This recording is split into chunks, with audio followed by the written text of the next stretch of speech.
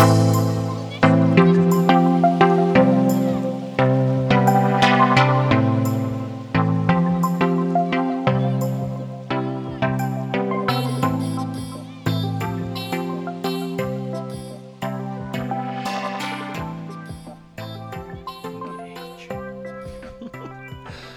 and long life, and welcome to the Inner Light Project. My name is Preston Prince, and with me are Doug Bailey, Derek McCarson, Nathan Tolley.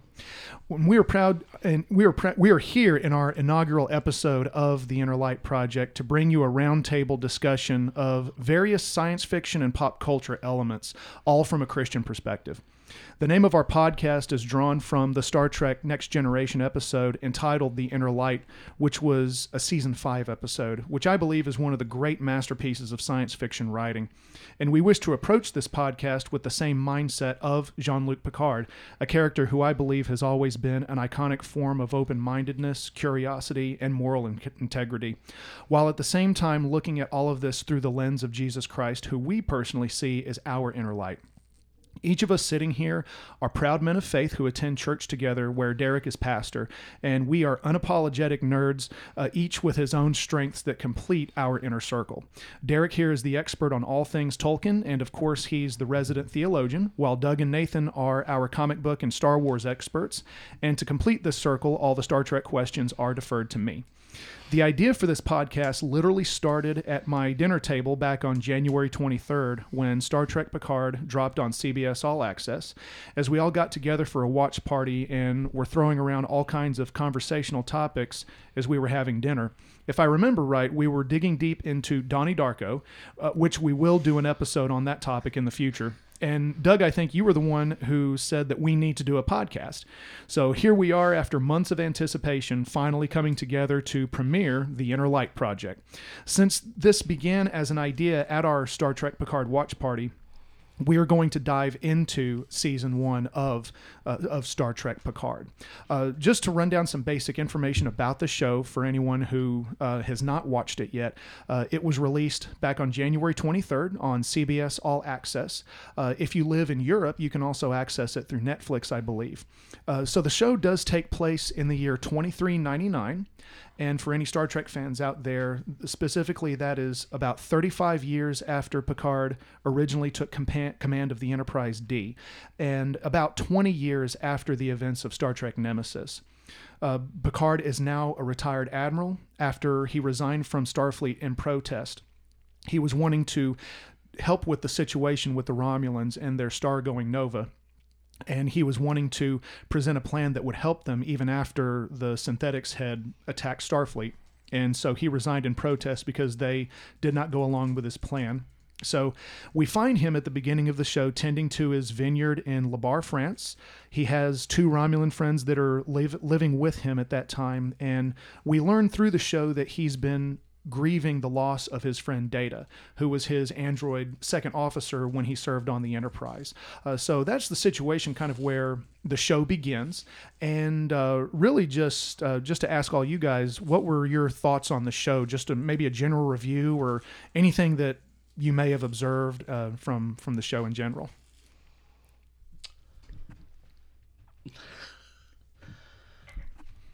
Well, I guess one thing, because it starts out so many years after Next Generation ended and everything, he's trying to deal with just loss in general. And I think he's kind of just given up. He's just pretty much dealing with his farm and things like that. And I don't know. Doug? I know to me, it seems like he thinks his life's pretty mundane now. He's bored with it. Being on the captain of the Enterprise is a far cry from, tending grapes. Right. This took a much different direction as well. That was one of the things I noticed about both the character of Picard and how they did the show in general, was how when we see Picard, he's retired, he's living mundane, just as you guys said, and he is grief stricken over the loss of Data, and we also see there's no more adventure for him. There's the uniform is off. He doesn't have the resources of Starfleet at his command anymore. So he is on his vineyard, literally tending to Pinot grapes on a daily basis, which is a dramatically different lifestyle than what he originally had led for all those years that he was a captain and then an admiral in Starfleet. One of the things I noticed about the show, as far as the show itself and how they filmed it and how it compared to previous Star Trek shows, was the different direction the show itself took. If you think about Next Generation, Deep Space Nine, and now Discovery, you have the ship, you have the crew, you have the adventure. We're going to all these different planets. You have all the gadgets, all these resources. And Star Trek Picard is, to me, very, very character driven. It Yes. focused very much on characters and their development. And Jonathan Frakes, who played Commander Riker, he also directed a couple of episodes.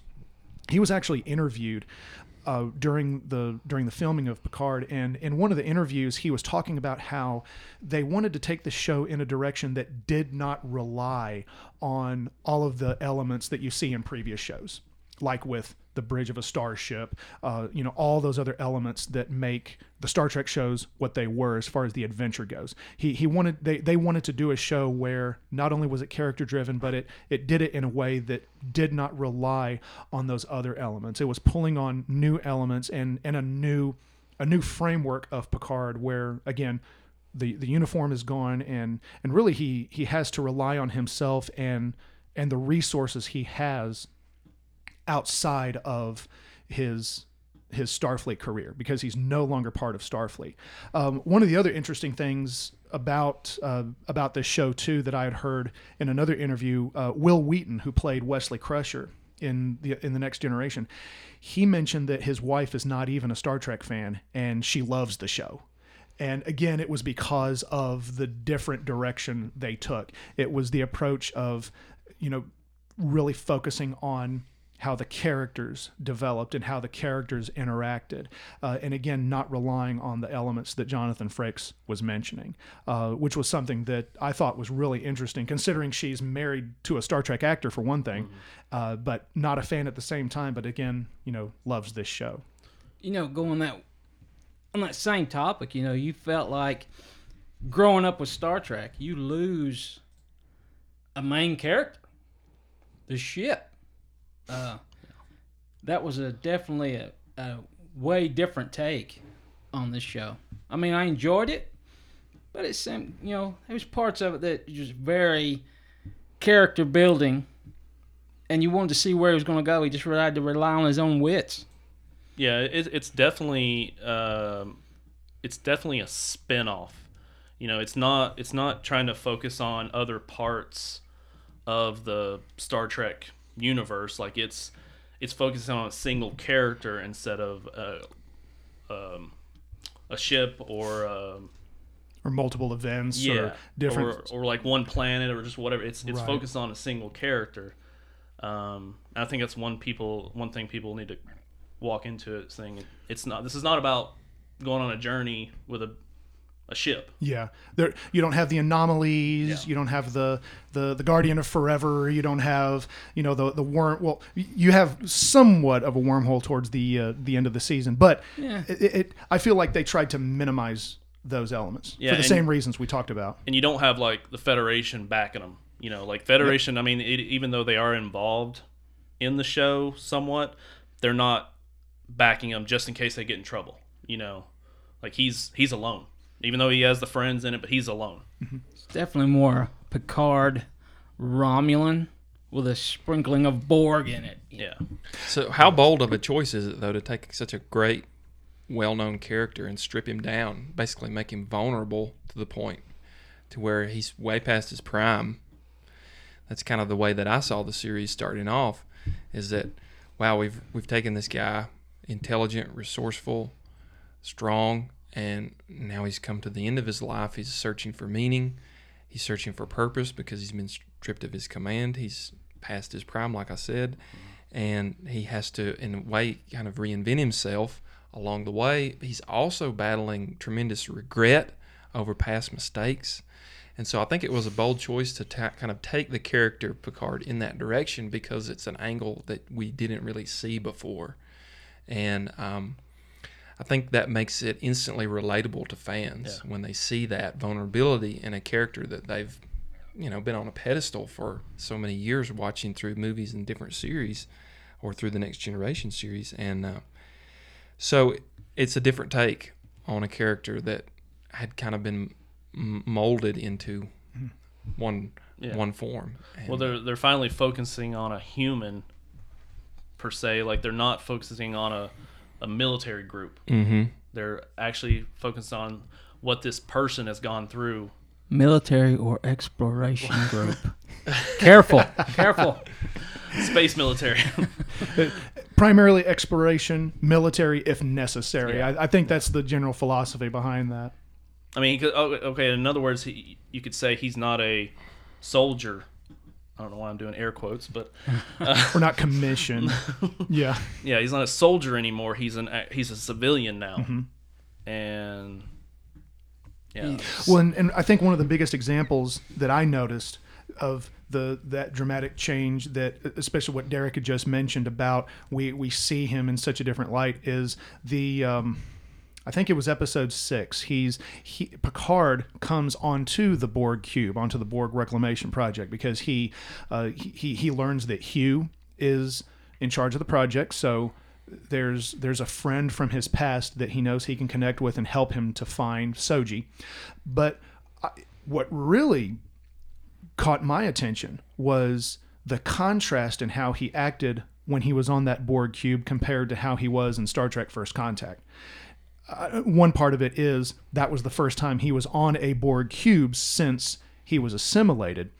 But it was interesting to me how he was acting terrified when he was. Oh yeah, he was really scared. And I think it was a combination again of the uniform is gone, all those resources are gone. He's vulnerable, but it was such a stark contrast to the line must be drawn here. Being I will in make control. them pay. Yeah. Exactly. having the answer, knowing what to do next. Oh yes. He's definitely dealing with his own mortality, knowing, like, one of the first conversations he has with his doctor, and they just call it the how they word that in his brain, the anomaly. Oh yeah, his parietal lobe. Yeah. So he knows he's only got an X amount of time. So what regrets can I fix with before I die? So I think those themes are great to really begin a series on, because anybody that's lived, a length of time here on Earth, you've got regrets. You wish there were things you could go back and change, mistakes you wish that you hadn't made, and now you have to live with the consequences of that. And everybody deals with grief. And of course, changes happen in life. Things come to you that you don't see, you don't expect. A career change, a marriage falls apart, relationship, whatever. And then all of a sudden we find ourselves in a situation kind of like where we see Picard at the beginning of this whole thing, and that is, all right, what do I do now? I've known my life has been defined as being this kind of person, or working this job, or being with this person, and now all that's taken away. And so how do I keep on living? What's my purpose now? So I think those are some very powerful themes that they tapped into to start the series with, and those are things that I think everybody can relate with. Yeah, and it was like that realization he had in episode 1 where after the explosion and after Dodge was killed, when he said, "I haven't been living, I've been waiting to die." Yeah. How many people are going through life like that on a daily basis? Because he basically he knew eventually he was going to die. Mm-hmm. That's what it is to be mortal. I mean, but also now he knows something is basically going to kill him very soon. So now he's thinking, well, I'm going to help this girl. Maybe I can try to, He's chasing that. What else can I've done all these great things, these good things in my life. In his past few years, he's been on his vineyards. Like, what have I done?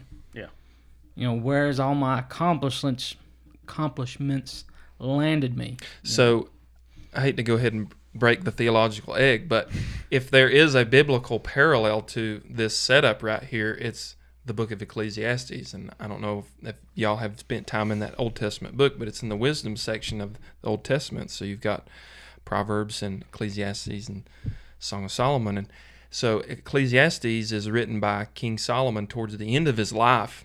And like Picard, he's done all these great things. He's built a kingdom. He's presided over Judah during a golden era. He's had everything, wine, wealth, everything you could imagine.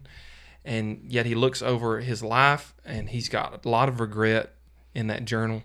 And he's also making that refrain throughout the whole book, vanity of vanities. In other words, my life hasn't really amounted to much of anything.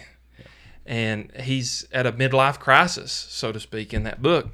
And so I would say that's definitely a theological parallel that we could start with, and that I see those things lining up. And then also, of course, the biblical characters. There's all kinds of biblical characters that face failure and that deal with regret on a big-time level. And some of them never recover to gain their former glory. You know, you've got King David in the Old Testament. You've got Samson. You've got other characters like that in the Old Testament who make a mistake, things don't pan out, and they spend a lot of their days trying to reclaim what was lost. So these are very human things that the series is dealing with. And anyway, that's just the biblical intersection there. I just want to throw that out there. No, that's awesome. that's like, great. because anytime, absolutely throw that in, Derek. It brought back a memory for me, and this does connect with the character Picard. Going back to season 3 of Star Trek: The Next Generation, there was an episode called "Who Watches the Watchers," and that was the episode where Starfleet was observing this alien species called the Mintakans, and they were very much like the Vulcans. They were like proto-Vulcans. You know, they were relatively primitive. You know, they lived in huts. They were, you know, kind of like a version of what humans were maybe about 1,000 or so years ago, you know, not advanced as we are today. And they were studying the Mintakans because of how consistent their culture had unfolded compared to how the Vulcans were. And there was an accident. On the observation post, there was this accident, and the Mintakans find one of the Starfleet personnel that were observing them. And then, long story short, one of the Mintakans ends up on board the Enterprise because Dr. Crusher finds him. He's injured. Picard is unhappy with Crusher because she didn't leave him to die, because it was a cultural contamination thing. It was interference. It was finding someone who is consistently like a human being over 1,000 years ago, seeing the Enterprise. And so wait, he wanted to die? Leave me here to well, die? he was actually, he fell off of a cliff, and he was unconscious. Okay. So Dr. Crusher, being a doctor, Gotcha. being the Hippocratic oath type person, she immediately went to help him. And to save his life, she had to bring him aboard the Enterprise. So Picard wanted her to do a procedure where it would wipe his memory. Well, the procedure was unsuccessful, and when he comes back to the planet, he thought that he was in the afterlife, and he got the Mintakans to start believing that there was a god, and his name was Picard.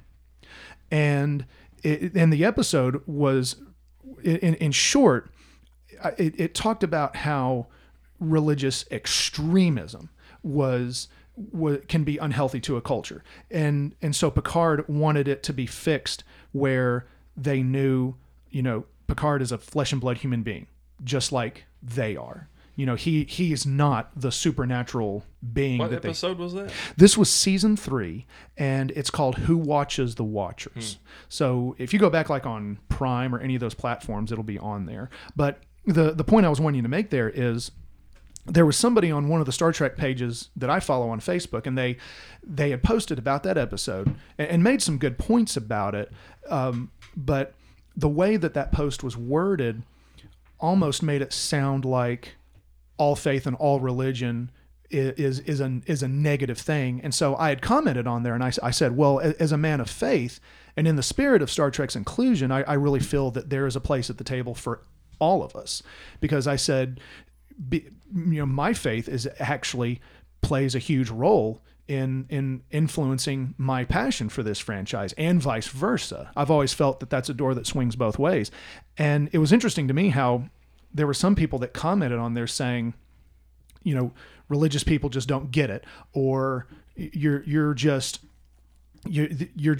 not as open-minded or whatever. And I just thought it was so weird because, this is supposed to be inclusive. This is supposed to be an open table kind of thing in the spirit of Star Trek. But again, it brought me back to that episode because, again, I didn't feel like that episode was against all faith. I really felt like that episode, Picard's point was extremist forms of that type of interpretation or that approach can lead to problems. That's one thing, an argument you may hear in your walk. You can't be intelligent and be a man of faith. Got to take your brain out at the door. Yeah, That kind of thing. Right.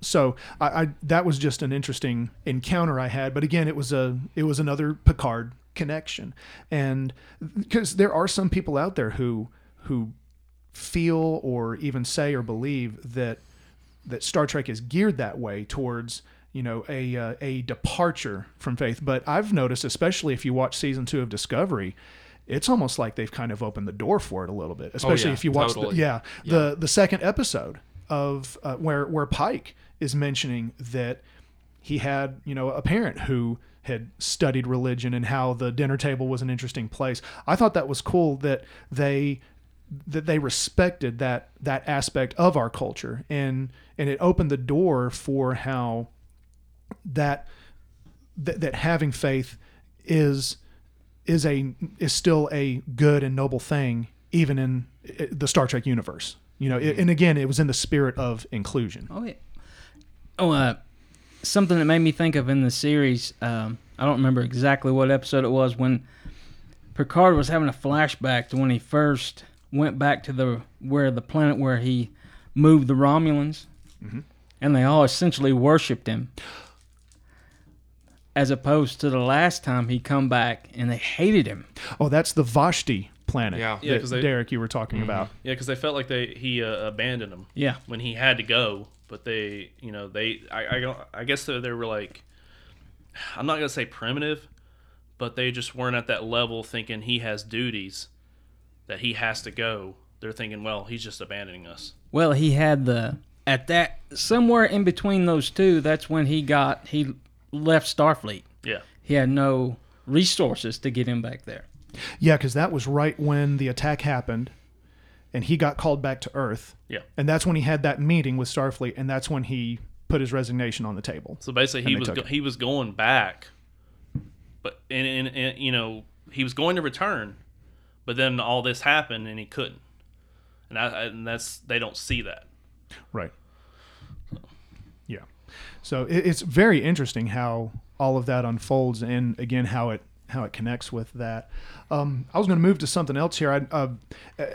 Easter eggs that I noticed throughout the show, or any Easter eggs that you guys might have noticed that were either nods to other parts of Star Trek or anything else in the franchise. One of the Easter eggs that I noticed, two of them actually, had to do with the music in the series. I think you pointed that out at our watch party. Yep. Didn't you? I did. The main titles in the introduction to Picard, where you hear the flute, that is a direct nod to the Inner Light episode. By the way, Preston is a music teacher, just so everybody listening out yes, there anybody listening. This is why he would notice that. We're all just... I was like, I thought it was great music. He's like, but it was this. I'm like, oh, okay. And this, thank you, Derek. That I appreciate that. Anybody listening, yes, I do teach music, elementary school, and I also direct music at the church that Derek pastors. So it is a full circle of music in my world. But yeah, when I heard the main titles, I actually had to go back and I watched The Inner Light, not necessarily because I heard something at first in that, but when I went back and watched The Inner Light, mainly because of it was Picard, and I had a feeling that there were going to be some nods to that episode. The part of the episode where Picard is much, much older, he's getting towards the end of his life as Kamen, because he's inside that universe in his head. His son, who is growing up, is inside the house, and he's playing the flute. And in that scene, his son, who's inside the house, that musical theme that his son is playing, and his son was named Bataille, it was after his best friend, that musical theme is what they used for Star Trek Picard. Boom. That's a deep cut, man. Yeah. That's right. And, it gets deeper, guys. It gets deeper. The man who played his son is actor Daniel Stewart, who is Patrick Stewart's real son in real life. Yeah. Mind blown. Yeah. Or in long story short, the episode, the nickname to the episode is "Learn to Play the Flute in 25 Minutes," is how that episode is titled, because Picard was only unconscious for 25 minutes, but in reality, he had lived something along the lines of 50 years. He lived a full lifetime, wife, family, grandchildren, and all of that. So again, that was a major Easter egg that I noticed. And then the other musical Easter egg happened towards the end of episode 5. That was when they're on Free Cloud. And after they come back up to Rios' ship, 7 of 9 tells Picard that she'll take a couple of phasers because she's planning to go back down to have her Kill Bill moment with Vajazel. And anyone who's seen Kill Bill, that was a Star Trek version of Kill Bill. The two women talking to each other right before one lets loose on the other. Only instead of samurai swords, we have phaser rifles. And that Black Mamba. That's what I was waiting for. That I was waiting for Vajazel to say that's a Hattori Hanzo sword. But what was interesting is right before she beams down, she's talking with Picard, because they were both assimilated by the Borg. She was assimilated as a child, and of course he was assimilated when he was captain of the Enterprise, and they were talking about regaining their humanity, and how she asked him if he felt like he had regained his humanity. He said yes. She said, all of it? And he pauses and he says, no, but we're still working on it. Right after that, when 7 goes up to the transporter pad, right as she's about to beam down, you can hear a little snippet of the theme from Star Trek Voyager. And so if you go back and listen to that part... Only you, Preston. Well, I have a few Asheville Symphony friends who picked up on that as well. So we're kind of on the same wavelength. But again, they have the theme from Voyager. And then the last music Easter egg was at the last episode, at the end of the episode, where Picard is terminating Data's consciousness, and you hear a female voice singing "Blue Skies." And of course, that's a direct nod to Star Trek Nemesis. But the woman singing it is Issa Briones, who played Daj and Soji. She's the actress who's actually singing that. Another Easter egg and this was one that I research, because I came across some articles that pointed out some Easter eggs, because no one's going to be like Pokemon and catch them all. But the beginning of the first episode, where Data and Picard are playing poker, Data's hand is all queens, and I noticed it was a repetition of the letter Q. Whoa. Yeah. Now I know we didn't see John Delancey in this, and he didn't appear as Q, but I just thought it was interesting. But we're hoping. Yeah, we are hoping, and that's a topic we're going to get to in just a second. And then of course another big Easter egg was number 1, the pit bull. So he named his dog number 1. We all know, and that's actually an Easter egg that goes all the way back to the original Star Trek. And I don't mean Kirk. I mean the original Jeffrey Hunter Christopher Pike, when he played Christopher Pike in The Cage, which of course was the episode that was rejected originally by NBC and then re-aired as The Menagerie. Mm-hmm. His first officer, he called number 1. And then we see that again in season 2 of Discovery. And also the term engage, it didn't start with Picard. Christopher Pike, again, Jeffrey Hunter back in 1964, whenever it was, actually coined the term engage. But Picard made it cool, though. He did make it cool by doing he said it once in the series. He did by doing the finger thing where he points and engage. That you can't take that away. That's a gold coin right there. I kept looking for a Gorn Easter egg, and I never saw it. So Oh, there was a Gorn Easter egg. If you think the Vasquez Rocks where Raffi lives, I was wrong. that is the actual set where they filmed Arena. So and that's actually been a go-to Did spot. not know that. Yes, that is a go-to spot, and I think it's California. Either way, but in real life they're called the Vasquez Rocks, and that has always been a go-to spot for different outside scenes. I can hear the dramatic music in my head. By the way, everybody should know at Christmas time, Preston's house is filled with all different kinds of Christmas trees, and he has his very own Star Trek themed Christmas tree. And on the tree is a Gorn. Oh yes, I remember that story. It's awesome. I remember, Derek, we had the choir over for the Christmas party. You saw the tree. You came back out and said, "There's no Gorn on the tree." And then I brought you back into the room, and sure enough, I was proven wrong. You were proven. But in your defense, there were already so many Star Trek ornaments on the tree, it would have been hard to see anyway. So between that and the red, gold, and blue balls, anyone who understands that combination will understand the uniform colors. So they can be hard.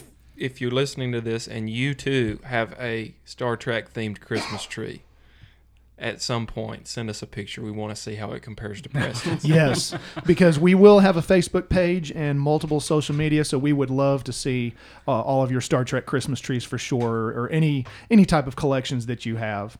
So, Preston, you did break the Pike Easter egg there. So, speaking of Pike, how awesome was that in Discovery? I mean, I know. Yes.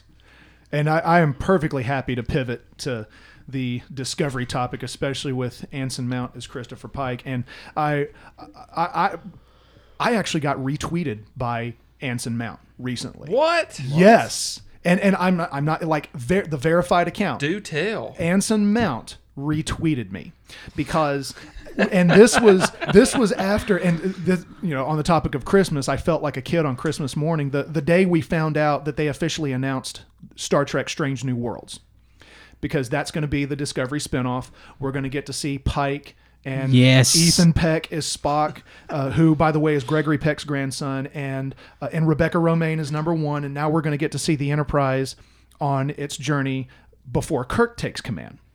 And that's really exciting because we're going to be filling a huge story gap. And I had tweeted Anson Mount and said to him how excited I was. And I took a little bit of license with a quote that Christopher Pike said to Michael Burnham before he leaves Discovery to go back to the Enterprise. And he said to her, "I am truly grateful to have been here to watch you discover your heart." Because, Michael Burnham is another example of a redemption process with someone. She starts Discovery as having committed mutiny, sentenced to life in prison, and step by step, she returns to officer status. She becomes science officer, and to the point where she has won the respect of, at the time, one of Starfleet's greatest captains. She's wanting that redemption. Exactly. And so I told Anson Mount, I said, to take license with your words as Christopher Pike, I am truly grateful to have been here to watch Star Trek rediscover its heart. And he said something when he retweeted. He even made a remark, something like, "The honor is mine," or something like that. And I was like, "Oh, I got retweeted by the captain of the Enterprise." You've made it, Preston. I have made it. I had my 5 seconds of fame, and all his followers got to see it, and it was just it was like Christmas morning. It was truly wonderful. Who is this Preston guy? So yeah, that was a truly great moment, and again, that's another Easter egg that we could bring up, because when Picard walks into Starfleet Command, he looks up, and they have those holo projections of the Enterprise, and they showed the original Enterprise, but it was as it appeared in Star Trek Discovery. The way the ship is shaped, if you look real closely at how the Enterprise is shaped before they go to the Enterprise D, which that's, we know and love that one. But the original Enterprise, it appeared as it did in Star Trek Discovery. Now, part of that, I believe, is just a general basic direct nod to the show. But I think also maybe it's opening the door for season 2 to do some story connections with some of the events of Discovery, which we've had, previous conversations on. The last Easter egg I was going to bring up too was, the Vulcan bells in Commodore O's office. I was waiting on you to bring up that one. Yeah, the Amok Time episode with the Star Trek's most famous fight music, the Vulcan bells. You see those in the background of O's office, and the really cool one. This one was, and again, I came across the article on this one. I did not know this, but the ship that Riker commands when he appears with that fleet of like 200 starships, and he's there to defend the synthetic home world, and there he is in uniform in the captain's chair, and it was so cool to see him in that light, because it was like a version of Riker where it was like, okay, I'm done talking. Our phasers are trained on your warp cores.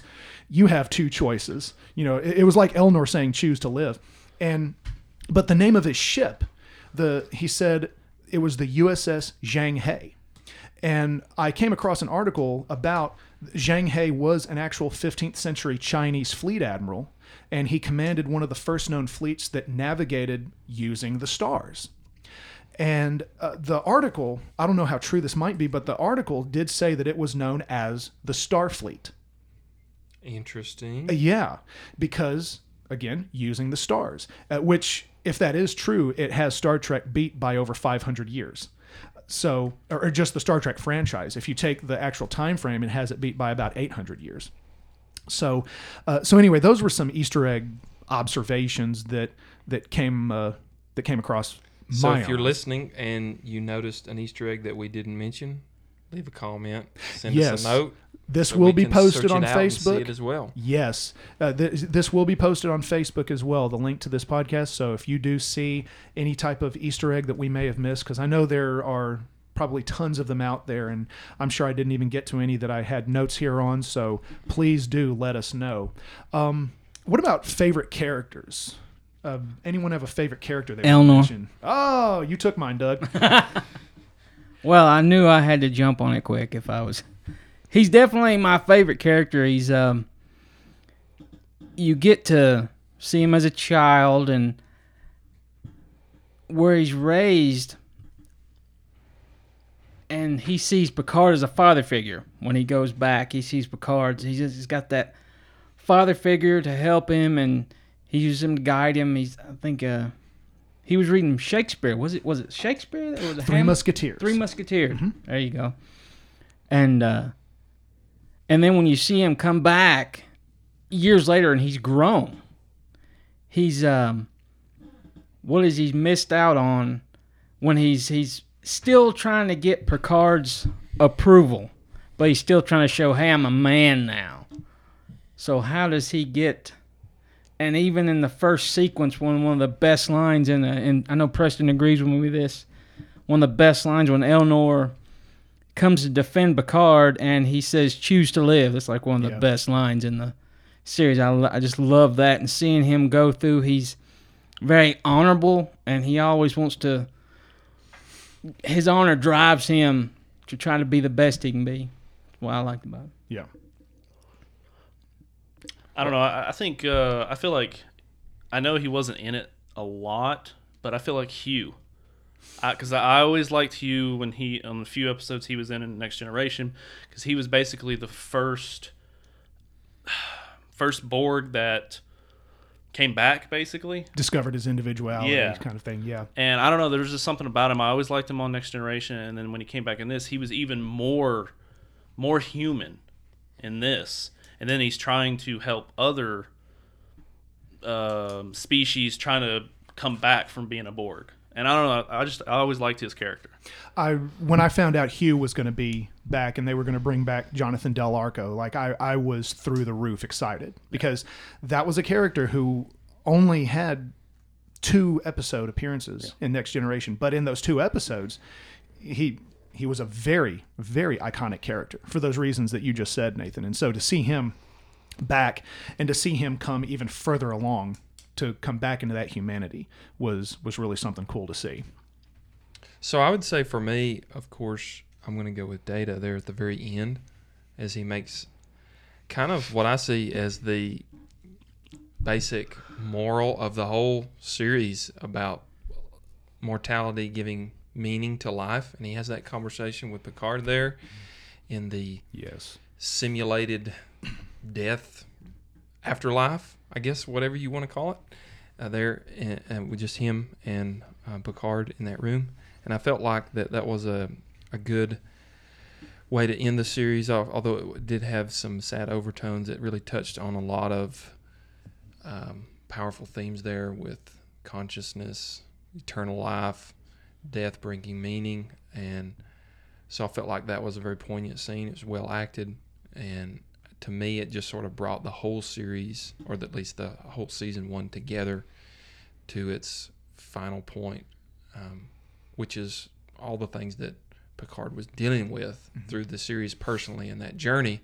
And it was like Data just, even though he's an android, he gave some very human advice there and kind of helped Picard move on to the next chapter in his life. I felt like that was a great handoff. Yes. Yeah. Well, and he knew to, unlike just any other robot or whatever, he knew, he basically learned how to sacrifice himself. Like he learned something from a human to say, hey, you're going back to the Enterprise. I'm going to stay here and destroy the ship. And I don't know. I always like that about Data as well. The fact that he was constantly learning. Yeah, and wanting to be more human. Yeah, and that the self-sacrifice thing is a very noble, and I guess you could say very, very selfless human type thing to do. In the spirit of Pinocchio, which was a nickname that Riker gave him, because again he wanted to be human, he wanted to be real, he wanted to be better. So that's one thing that a lot of science fiction does. If you watch a lot of sci-fi, is they juxtapose humanity against artificial intelligence or an android, and they use that as a mirror to talk about what does it mean to be human. And then a lot of times in sci-fi, what we see is the android exposing or even being an example of what humanity should be, or showing more humanity or more compassion in some ways than the human does. And I noticed that's a pattern that gets used a lot in everything from Blade Runner to Bicentennial Man was a good one. Yeah, to all kinds of. Yes. If you're a sci-fi fan and you watch things like that, then you're going to see that pattern. Well, it's almost like it's the textbook human thing to do. Like, this is what you're supposed to do, but humans choose whether or not to follow the rules. Which Data, I feel like, he's almost like he's going by the text. He's like, this is the right thing to do, so that's what I'm going to do. I feel like in all the series he never really did anything wrong. Like he murdered anybody or anything like that. At least I don't think he did. No, you could say that Data, especially when he was functioning properly, was someone who like you said, he followed the rules. And I remember there was one episode he was captured. He was captured by this merchant who was collecting all these different artifacts to profit off of. And I remember a line that he said that he is programmed with the ability to use deadly force only if the situation calls for it. Yeah. So in his case, that would be to either protect his own existence or the existence or life of a crewmate. Yeah, so basically he knows, when to do the right thing and when not to, Right. So, but I thought it was great the way that they ended that, and that they wrapped it up by talking about mortality and kind of hinted at toward eternal life, and they used an android to teach that lesson. Well, and the line that stuck out in the scene you're describing, Derek, was when he said, I would be profoundly grateful if you would terminate my existence. And he said he wants to die knowing that his existence is finite. Mm-hmm. And I thought that was a real interesting contrast to, this may be kind of a random thought, but I just thought about how it was a contrast to a lot of Fountain of Youth stories we may have heard, like Tuck Everlasting and, things like that, where either by choice or not, there are some people who will go through any lengths to extend their life. Like, I know, Derek, you've preached sermons before that have touched on the topic of cryo-freezing. Yes, Alcor life extension. Yes. It's a real thing. Yeah, exactly. Walt Disney's head's frozen somewhere. Encino Man. That's right. Yeah. And it got me thinking about those too, and how Demolition Man. Oh yeah, Demolition Man. That's another one. The Alien franchise would be one. Just for travel. I mean, I wouldn't call that, like trying to preserve to live forever or whatever. But obviously, Remember, she jumped in time. Like, she was like in stasis for like. Oh, that's true. Yeah, like 50 years or she was something. like 57 years, and Yeah. then she wakes up and everything is different. So, but yeah, it was a really cool. Sigourney Weaver. That's right. Yeah, that'll be another topic we'll do later. But when he said that he wanted his existence to be finite, and again, that was to me, that was almost it was a Christian thing, because as Christians, we know that our existence here on earth is finite, but we also know that there is something after this, that those of us who are Christians know that there's something after that for us, but our flesh and blood existence is something that is finite. And I thought that was a really neat connection that he had made, especially, again, living in a culture where you do see every now and then, or you see around you people that are wanting to either, again, freeze themselves or, try and find some way to live forever as a flesh and blood person. Yeah, so piggybacking off of that, what we would say in Christianity is that it's eternity that brings ultimate meaning in our finite existence. Yes. So that's where our hope is, and that's where our redemption lies, is that we know that our time here, as the Bible says, 70. If we're doing good, and everything beyond that's a bonus. So 70 years and beyond, you get. The Bible also says that life is vapor; it appears once for a moment and then vanishes quickly away. So obviously, we only have a finite amount of time to serve the Lord and do our good works for Him. But it's eternity that brings ultimate meaning to that, because we know that it's not the end of life; it's the continuation beyond. And so I thought those were some very powerful themes that they tapped into there. And like you said, they may have not intentionally wanted to tie in with Christianity, but they certainly did borrow from the worldview to get those things. Right. Yeah. And those are connections that we as fans are able to Sure. make, whether or not that was the writer's intention or not. I do believe, again, in the spirit of inclusion and how Star Trek is. Those are doors that are left open for us as fans to fill those in. I mean, even by way of this discussion. And I feel like that shifts us to talking about some of the theological connections with the whole season of Picard, especially in the last episode, talking about the finite existence. And I know, Derek, you just mentioned the word mortality. There was, right after that scene that we showed you where he was talking with Data, after Picard is brought back, they transfer his consciousness to that new body. In the next scene, they're gathered around this big computer. And of course, that's the computer that is housing Data's consciousness. And of course, we know that Data wanted Picard to terminate his existence. And as Picard is pulling, I guess you'd call them the chips to shut down the whole computer for good, he's talking and he says, he quotes Shakespeare from The Tempest. And this is Prospero, when he said that we are such stuff as dreams are made. And in context, that part of The Tempest, Prospero is making a group of spirits vanish, and he's reminding his daughter and fiance that mortal life is something that is finite and can end in the blink of an eye. So that was the context of why Picard quoted that.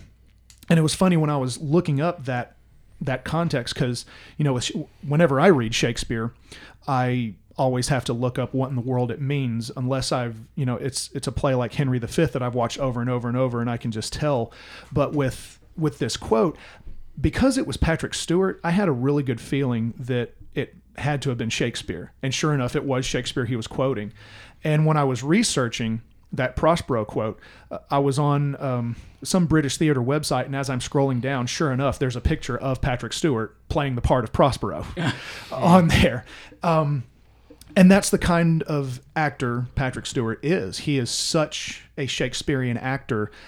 I don't know if this is true or not, but I remember hearing a story that he knows Shakespeare so well that some audition a long time ago, he was actually correcting the people that were watching him audition. They were trying to correct him on a line, and just off the top of his head, because he knows Shakespeare plays so well, he was actually correcting them. Well, he was classically trained. He is. because He is. he's been doing that his entire life. Yeah, and really, I had this thought today. If we were to have like some cataclysmic event where every Shakespeare book was lost or burned or whatever, so if Patrick Stewart carries a heartbeat, where it's like the Book of Eli, you could just sit him on a couch and he could just roll out all the works. It's really amazing. Write this down as I say it.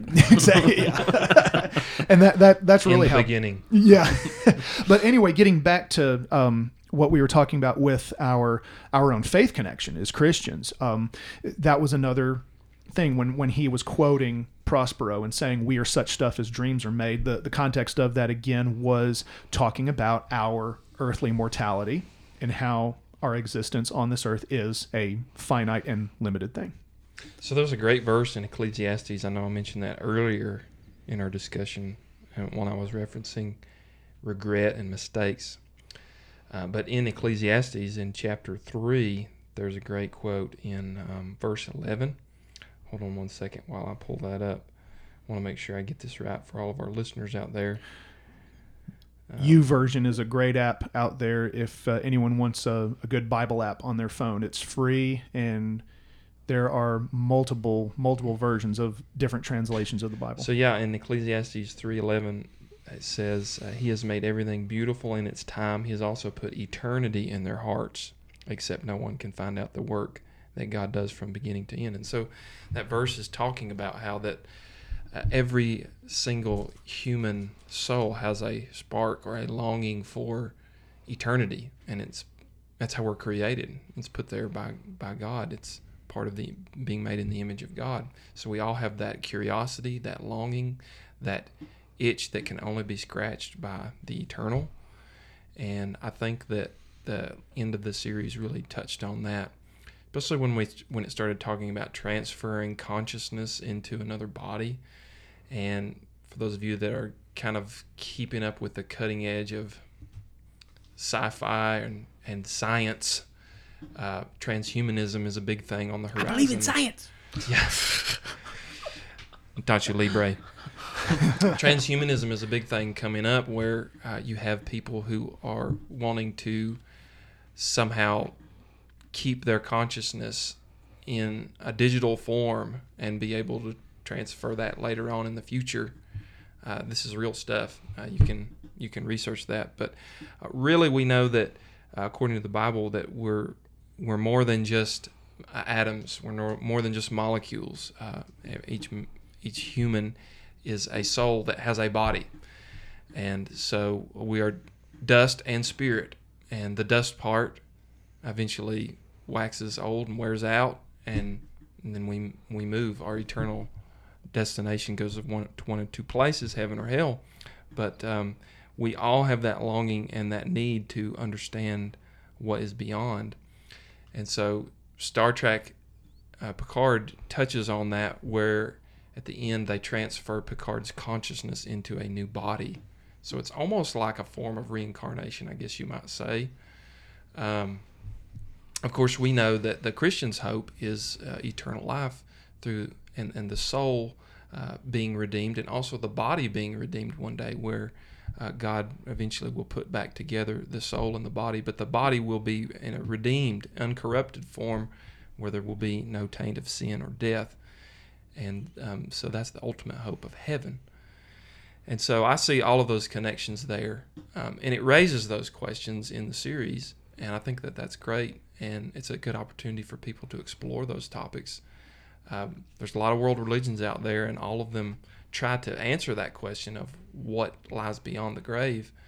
And I think that in my research, Christianity is the only one that really provides the most viable answer for that, because we have Jesus Christ, fully God and fully man, who comes and lives a perfect, sinless life, enters into the greatest problem of all, which is the problem of evil, becomes susceptible to death, and then comes through the other side through the resurrection. And because he has gone through that, he can offer us the hope of eternal life in the future. And so I think that's interesting that the series took that direction in that it's a very much of a parallel of what we see going on in the fringes of science, where they're always trying to push the envelope and extend life somehow. And if we could transfer our consciousness into some digital matrix or something like that, we could keep life going. But of course, we know that the blue or the red pill. Yeah, the blue or the red pill. How deep the rabbit hole goes. But we goes. know that we're more than just a body, and the Bible says to be absent from the body is to be present with the Lord. So there's no intermediate. There's no transferring of my soul to another body. And when this life is over, your soul is going one of two places. And the thing is, God gives us the decision about where we want that to go, or what existence we want to have. But Jesus gives us that eternal hope. And I hope that as you listen to this, you're thinking about these things. And if you haven't truly investigated Christianity and looked at it from a historical standpoint, looked at it from an evidentiary standpoint, you should do that, because it's a faith that can stand up to great scrutiny and still hold. So there you go. That's my sermon. No, well, that's good, because that's the. Oh, what were you going to say, Doug? I had one more point, and we ain't close. Let's hear it. One thing I took watching the series is one of the arguments you hear. It's Picard is always chasing. He doesn't think he can do enough good. It's just the good works argument. Mm-hmm. The whole time he's chasing the regrets in his life. What can he fix, and what can he repair? Do this. He can repair this. Do that. He travels the universe trying to do these good things to stack up in his life, but in the end, he's accepting his own mortality. A lot of people see that. They think, I'm just, I'm a good person, but it's not our good works. It's our faith in Jesus Christ ultimately is our salvation. But one of the things I thought was interesting at the end of the series, Picard was talking, and after he gets his consciousness wakes up in this synth body, one of the questions was, is he going to live forever? But he doesn't want that. He still wants that. He's thinking of what Data told him about, he's longing for his, the end of his mortality, the end of, the suffering he's had on Earth. So I thought that was a good point. He was even talking about, like, am I going to have powers like extra strength or whatever? Right. Yeah. And he's like, no, you're still going to just be normal, and we're going to add maybe another 20 years to your life. You're not going to live forever. It was almost like a highly glorified procedure to fix a medical abnormality. The way I saw it, it was a combination of a data transfer, I guess you could say. Yeah, I was going to say brain transplant. Like a brain transplant. But yeah, it was like a data transfer combined with a procedure to correct something that was going on wrong with his body, to get him to a point where he would last as long as he would have without that abnormality. Yeah. Mm-hmm. Right. And getting him there. So one thing there at the end too that maybe we can kind of hang our hat on as we wind this down is there's the moment there at the end with Data and Picard where Picard basically admits that he loves Data, which is an extremely human thing, but a human for an android, right? So there's that interesting interplay there, but that's how strong their relationship has become. And of course, Picard has those feelings, not only because he spent all of that time serving with him in the Next Generation, all those seasons, but because of the sacrifice that Data made for him, giving him that second chance at life, right? Yes. And so there's obviously a direct parallel to, the Christian doctrine in that we are eternally loved by God who sends his Son, and he dies in our place. And through his death and sacrifice, we have the opportunity at a second chance at life. So I felt like that was a great moment of maybe redemption there toward the end, because like Picard, we've all looked back on our life and we have regrets, we have mistakes, we wish we could start over, we wish we could go back and change things, and of course some of that we can't do, but we can get the hope of a new start. And the Bible says, if any man be in Christ, he is a new creation. The old things have passed and the new has come. And so that's the great hope that I saw in there, in that because of that love that they had, the love was demonstrated through the death and the sacrifice that his android savior made for him. Yes. And he gets that second chance. And that Data loved him whether, he was going to do the sacrifice for him, whether he asked for it or not. Right. He didn't ask for it. And it also shows, too, that Picard viewed Data, and again, if you've seen the episode Measure of a Man, where Picard is defending Data's rights as an individual, it shows that in that scene, when he said that he loves Data, he sees Data as more than an automaton. He sees him as a sentient, artificial being. During the series, Picard made some kind of point about the artificial versus biochemical type, like flesh and blood versus artificial life. And in that type of scene, it was showing how he views Data as a sentient human being, just artificial in nature rather than biochemical. It's very much like the same relationship that we see between Kirk and Spock. And whether we're talking about the reboot or we're talking about the original movies, especially Star Trek II Wrath of Khan, where we see the moment there that we all know about, where Spock sacrifices his life to save everybody, and then of course they reverse it in the reboot.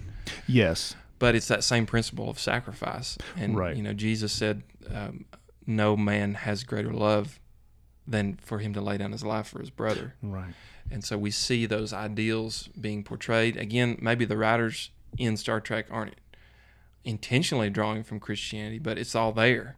Yes. And it's a beautiful thing to see when it's well done and put on the screen. We all identify with that because there's no greater act of love that could ever be done.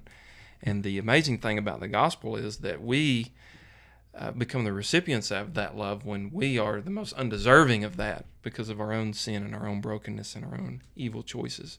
But that's one reason why I love watching these series and all kinds of science fiction, is because I see the threads being pulled from the Bible, even though they may not mean to be doing these things.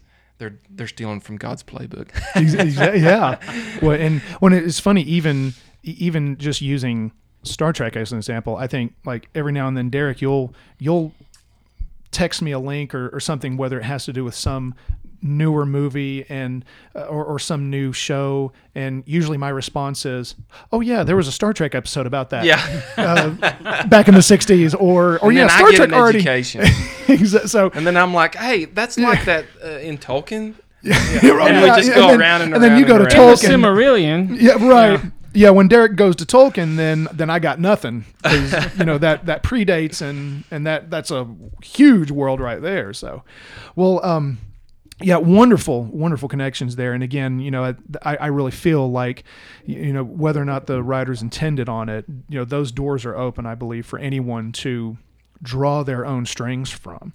So, anticipating season 2, because my understanding is there is officially at least a 3-season plan for the show. And I actually read an article a few months ago saying that their plan is to continue this show so long as Patrick Stewart feels up to it. So really, he's kind of the one in the captain's chair, so to speak. And he's just going to keep at this. Now, one of the big deals about that is, in the past, Patrick Stewart had some small opportunities to reprise his role and either turn them down or they fell through and all of that. And really, he got to the point where he had hung the hat up on Picard. Yeah, he just didn't want to do it anymore. Exactly. He was done. Yeah. And I mean, he was very public about it. So for him to have come back and done this, that meant that CBS and them had to really sell him on it. So it wasn't just, hey, we're going to hire you, come on in and act. Like the way all of this was done made an impression on Patrick Stewart. And in turn, when Patrick Stewart did the first script reading, Alex Kurtzman was drawn to tears, because that was the first time in almost over 18 years at that point that, we had heard Patrick Stewart speak as Picard. But anyway, anticipating season 2, whether it's new characters or the direction of the show, do any of y'all have any thoughts on what you would like to see with season 2? Well, I mean, I think I may even sent you this link or whatever, but Patrick Stewart, he already wanted to get Whoopi Goldberg back to play Guy. And that's official, yeah, because she said yes to that. And that was even before season 1 even came out. Right. And he's like, "You're coming back." You're going to have to get her off The View somehow. Yeah. Well, for Star Trek, that'll be easy. She is very passionate. Yeah. I mean, I'd like to see, just about every character from Next Generation come back, at least making an appearance. And I would say, say what you will, one way or the other, about Whoopi Goldberg, because everyone's got some view on The View. That's all I'm going to say. That, whatever. But Whoopi Goldberg as Guinan is a truly iconic part of Star Trek, because she was the one. She was the bartender on the Enterprise, but she was the counselor in many ways. Yeah. You had Deanna Troi, and that was a wonderful character to have too. And there's all kinds of wonderful things that can be said about her. But having Guinan on there, being as old as the character was, and having that unique intuition, and she had that cool way of solving someone's problem without doing anything. Like the way, if you ever watch any of the conversations that the character has with the crew members of the Enterprise, it's really interesting to see how she gets them to realize that the solution to whatever problem they're coming to her about is staring them right in the face. So anyway, I am personally excited that she is reprising her role as Guinan, because again, just speaking to the character and how that actress portrayed the character was something that I thought was really iconic to Star Trek. I think, I alluded to this earlier with we lost the character was the Enterprise, but the new ship he's on. The new ship it's evolved, like the captain, and he's got how many different versions of himself are on this now? All the hologram. Yeah, yes. The hospitality, the psychological, the engineer. There's like 4 or 5 of them. So, it's unlimited how they can stretch one character over. They run this entire ship. It'd be interesting to see how they run with that. Yeah. So somehow in the new series, the new season rather, they're going to have to keep the personal journey going. Now that the Data chapter has been closed,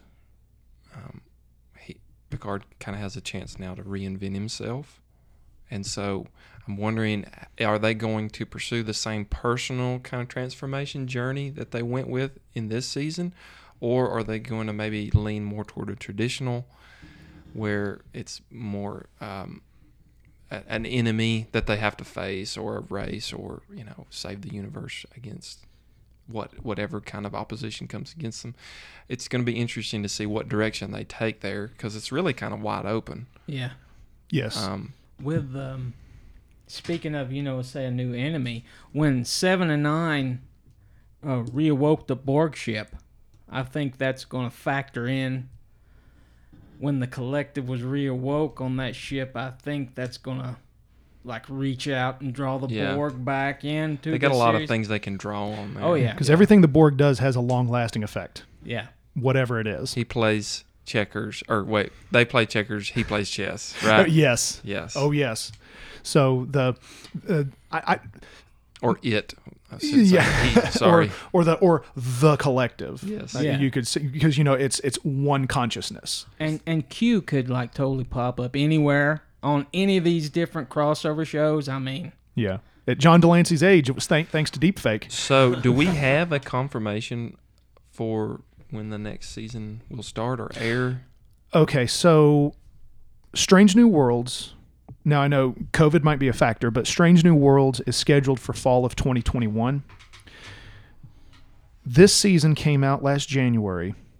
If I had to just throw out a guess out there, given Patrick Stewart's age, I mean, he turned 80 just a few days ago. And so I'm sure they're factoring that in and probably going to, I wouldn't be surprised if they at least delayed filming because of COVID, because I know they've not filmed anything yet, but I do know that they are very deep into having it written out. For all I know, season 2 is probably already planned out and it's just going through It could be just ready to film. Exactly. That's my feeling on that. But again, there is at least a 3-season plan, and the mindset at CBS, my understanding is they're just going to keep this rolling until Patrick Stewart says, "I think I've done my part." And I think that's good.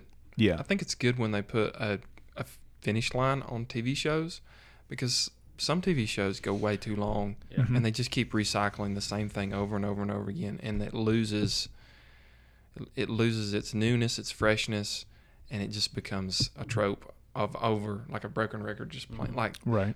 Example of that, The Walking Dead. Like Yeah, the it's past gone way seasons, too once you far. get beyond, it's just the same thing over and over Right. again. And TV shows really run into that because they're just trying to keep the train going. They try and keep the train going. And I think it's great when they plan a show and have a goal in mind to say, this is the terminus point. Like, this is what Yeah. we're heading for. That way they can write toward a satisfying conclusion. Because how many shows end and you're like, they end with a whimper and you're like, that's it? And That's because what I've they been watching the burned 10 themselves out? seasons for? the populace will be like, "Oh no, we really like it." Well, then they'll try to keep drawing it out and drawing it Yeah, out. like that's what makes a series good, is that it has a satisfying ending, and you're like, yeah, that's I'm good with that. Yeah. So what is actually the next Star Trek thing to come out? Is it Discovery's the next? Well, actually, Lower Decks, the cartoon show. Okay. That's actually coming out August 6th. So we're just a couple of weeks away, or just a few weeks away from Lower Decks. So if you have CBS All Access, that show is going to be directly dropped onto CBS All Access. And the trailer is kind of funny. I mean, if you've ever seen the trailer for Lower Decks, it's pretty cool.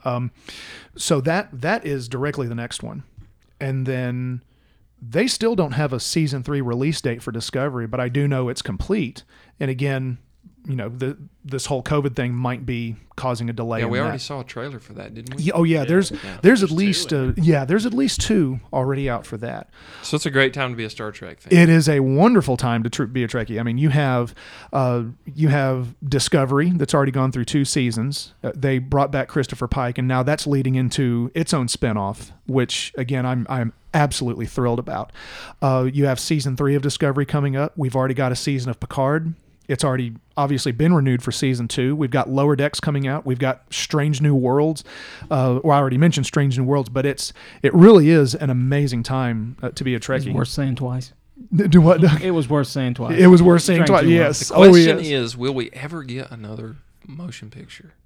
That is the question. And it's all wrapped up in how much am I going to get paid according to the actors? That's and one big part. studios and Yes. red tape and all that stuff. The red tape, because you had the Chris Pine, Chris Hemsworth fall through on the salary negotiations, and then it went through at least 3 different directors to the point where we were even hearing about Quentin Tarantino, and we're still hearing about that now.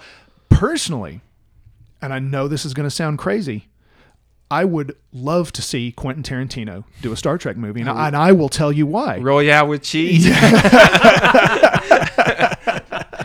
Exactly. Yeah, a Royale with or a synthahol with cheese. Quentin Tarantino is a rabid Star Trek fan. Like, he loves. If you've ever seen the beginning of Kill Bill, it quotes Star Trek 2. Revenge is a dish best served cold. And it even says, the citation says, old Klingon proverb. That's how Kill Bill begins. It's a black screen, white letters that says and that was Khan. They say that revenge is a dish best served cold. Old Klingon proverb. Exactly how Khan said it in Star Trek II. Ricardo Montalban. Exactly. Yes. Well, if they make another Star Trek movie, and if he does do it, Sam Jackson's got to be in there somewhere. I would love to see Samuel L. Jackson. How are they going to get him in there? I don't know. If they make him Sam Jackson, he already quoted. He said, he does any role he gets offered, he does it. Yeah. He's like, I don't care what it is. I just take it. Especially if it's Tarantino. Yeah. I mean, if you've ever seen Django Unchained, you can definitely say Samuel L. Jackson will do any role that you throw at him if it's Tarantino directing it. But getting to my anticipation for season 2 of Picard, I know they wanted the show not to be a Next Generation reunion. That's why we don't see, but maybe, like Riker and Troy.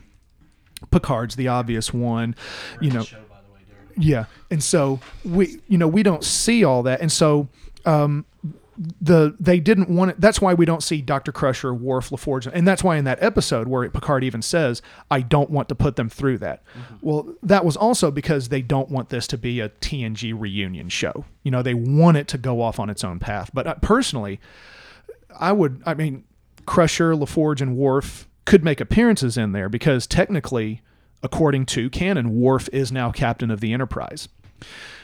I would love to see either Ro, if y'all remember her, she was the Bajoran who left the Federation for the Maquis, or Sela, who was the blonde Romulan daughter of the alternate version of Tasha Yar, if you remember yesterday's Enterprise from season 3, where the Federation was at war with the Klingons because the Enterprise C comes through the rift. This is why you're the Star Trek guy, Preston. I was going to say, I'm getting crickets. So, but that is okay. That's why, again, if y'all, there you go. Thanks, Derek. That was very well done. So again, that's why the Star Trek questions go to me. So, well, anyway, to wrap this up, we certainly hope that anyone listening really enjoyed listening to the Inner Light Project. We will be on Facebook, so please leave a comment. Please follow us on Facebook. Anything you want to share, especially positive, inclusive comments. In this day and age,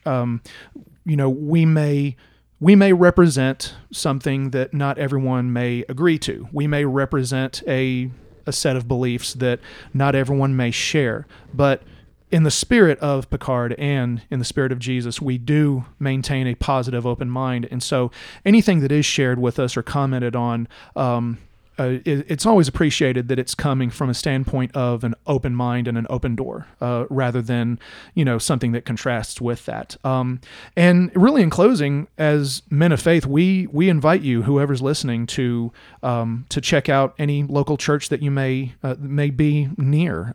We happen to be Baptist. And so, if you are not attending church somewhere and you feel, that need to explore that part of your life and to see what worship is about, we encourage you to look into that, to explore that and see, where you might be able to plug in. I know for all of us, that's how we come together here. So again, we just want to thank you for listening, and we just wish you all the best, and God bless you.